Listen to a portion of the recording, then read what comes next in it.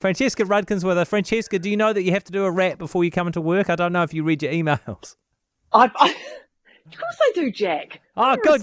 Same. What are you saying? Yeah. No, look, they're sitting right here in front of me on the desk. I'm going to tear into that. But just a girlfriend of mine yesterday, actually, she had to test her kids, and she did say to me, it is a bit like a pregnancy test, but you don't get a baby at the end, which is a bit disappointing. Yeah, you so get there to stay you at go. home. Quite a few people stay at home for 10 days instead. Yeah. No, it's quite the palaver. Like I feel like when you're opening it up, it's like opening a box of Lego. You know, you've got to make sure you've got all the right bits before you start. You've got to lay everything out. I've watched the video. Yeah. Oh, yeah, same. Watched the video. Yeah. Yeah, no, I'm glad. I know that you see. This is why we love you, Francesca. You bring that professional standard that we've all come to expect in News Talk ZB, and all of our listeners on Saturday mornings find missing so often. Hey, a couple of films to work through this morning. Let's begin by having a listen to the trailer for Uncharted. Hey, kid. A little young for a bartender, aren't you? A little old for prom, aren't you? Everything in here. Why the map? This path Ferdinand Magellan took to sail around the world. You know your history. It's the biggest treasure that's never been found. 5 billion, easy. I think you're here because of your brother. Well, you know my brother Sam? If we find that gold, we find him too. So this has Mark Wahlberg and Tom Holland, and it's a bit of a treasure hunt. It certainly is. It's based on a video game, which I have never played, so I cannot tell you at all whether it lives up to the video game or not. But I think when you have a movie like this, you should probably just judge it on whether it's a good movie or not. And probably on that, I would say it's okay. Right. Just okay. I actually quite enjoy sort of a far-fetched treasure hunt. You know, I love Indiana Jones. I love the National Treasure films. It's a touch Pirates of the Caribbean as well. If you like sort of far-fetched, completely implausible sort of action flicks, then this is the perfect escapism for you. Yes, it stars Tom Holland, who of course everyone knows as Spider-Man these days, as Nathan Drake, and Mark Wahlberg as Sully. And they're a couple of kind of double-crossing treasure hunters who go off on this mission. There's lots of sort of, as I mentioned, double-crossing, which sort of starts to become a bit predictable. There's a couple of good action scenes in here that do sort of, they do create a little bit of tension. You kind of have to just let yourself go and buy into it.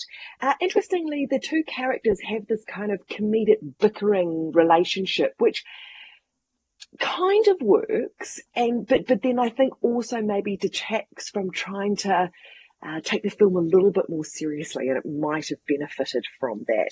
So look, I sort of was rolling my eyes at the beginning of this film, Jack. By the end of it, I have to admit, I was slightly fond of these two characters.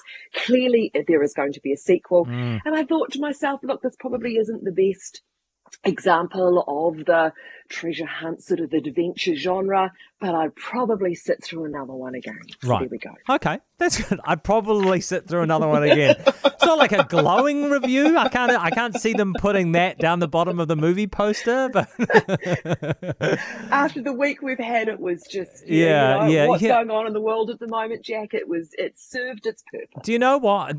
I'm glad you say that, because this is the attitude that I'm taking to everything at the moment. Right now, you don't want to hide from the world, so you don't want to deny what's happening, deny that we're at 12,000 daily cases, that Europe's at war, etc., etc., etc. But it's nice to think about that, and then it's nice to deliberately think about some other stuff as well, just occasionally. Absolutely.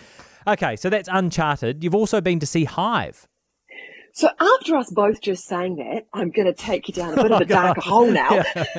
And if you want to escape by feeling terrible and depressed, boy, do you have the movie for us. So have I what? No, this is actually a beautiful story. It's very harrowing. It's a very powerful story, but it's told in this just wonderfully understated way, which I think is one of the reasons it's so affecting. It is based on a true story. We're in Kosovo. We're in a village in Kosovo, which in 1999 experienced one of the biggest massacres during the war. There were about 240 people who were killed or gone missing. Mostly men, young men, and fathers and things. Some say that they were killed in the woods or thrown in the river. Some still hope they return. Some have been found, but many haven't. This film is set 7 years after the war.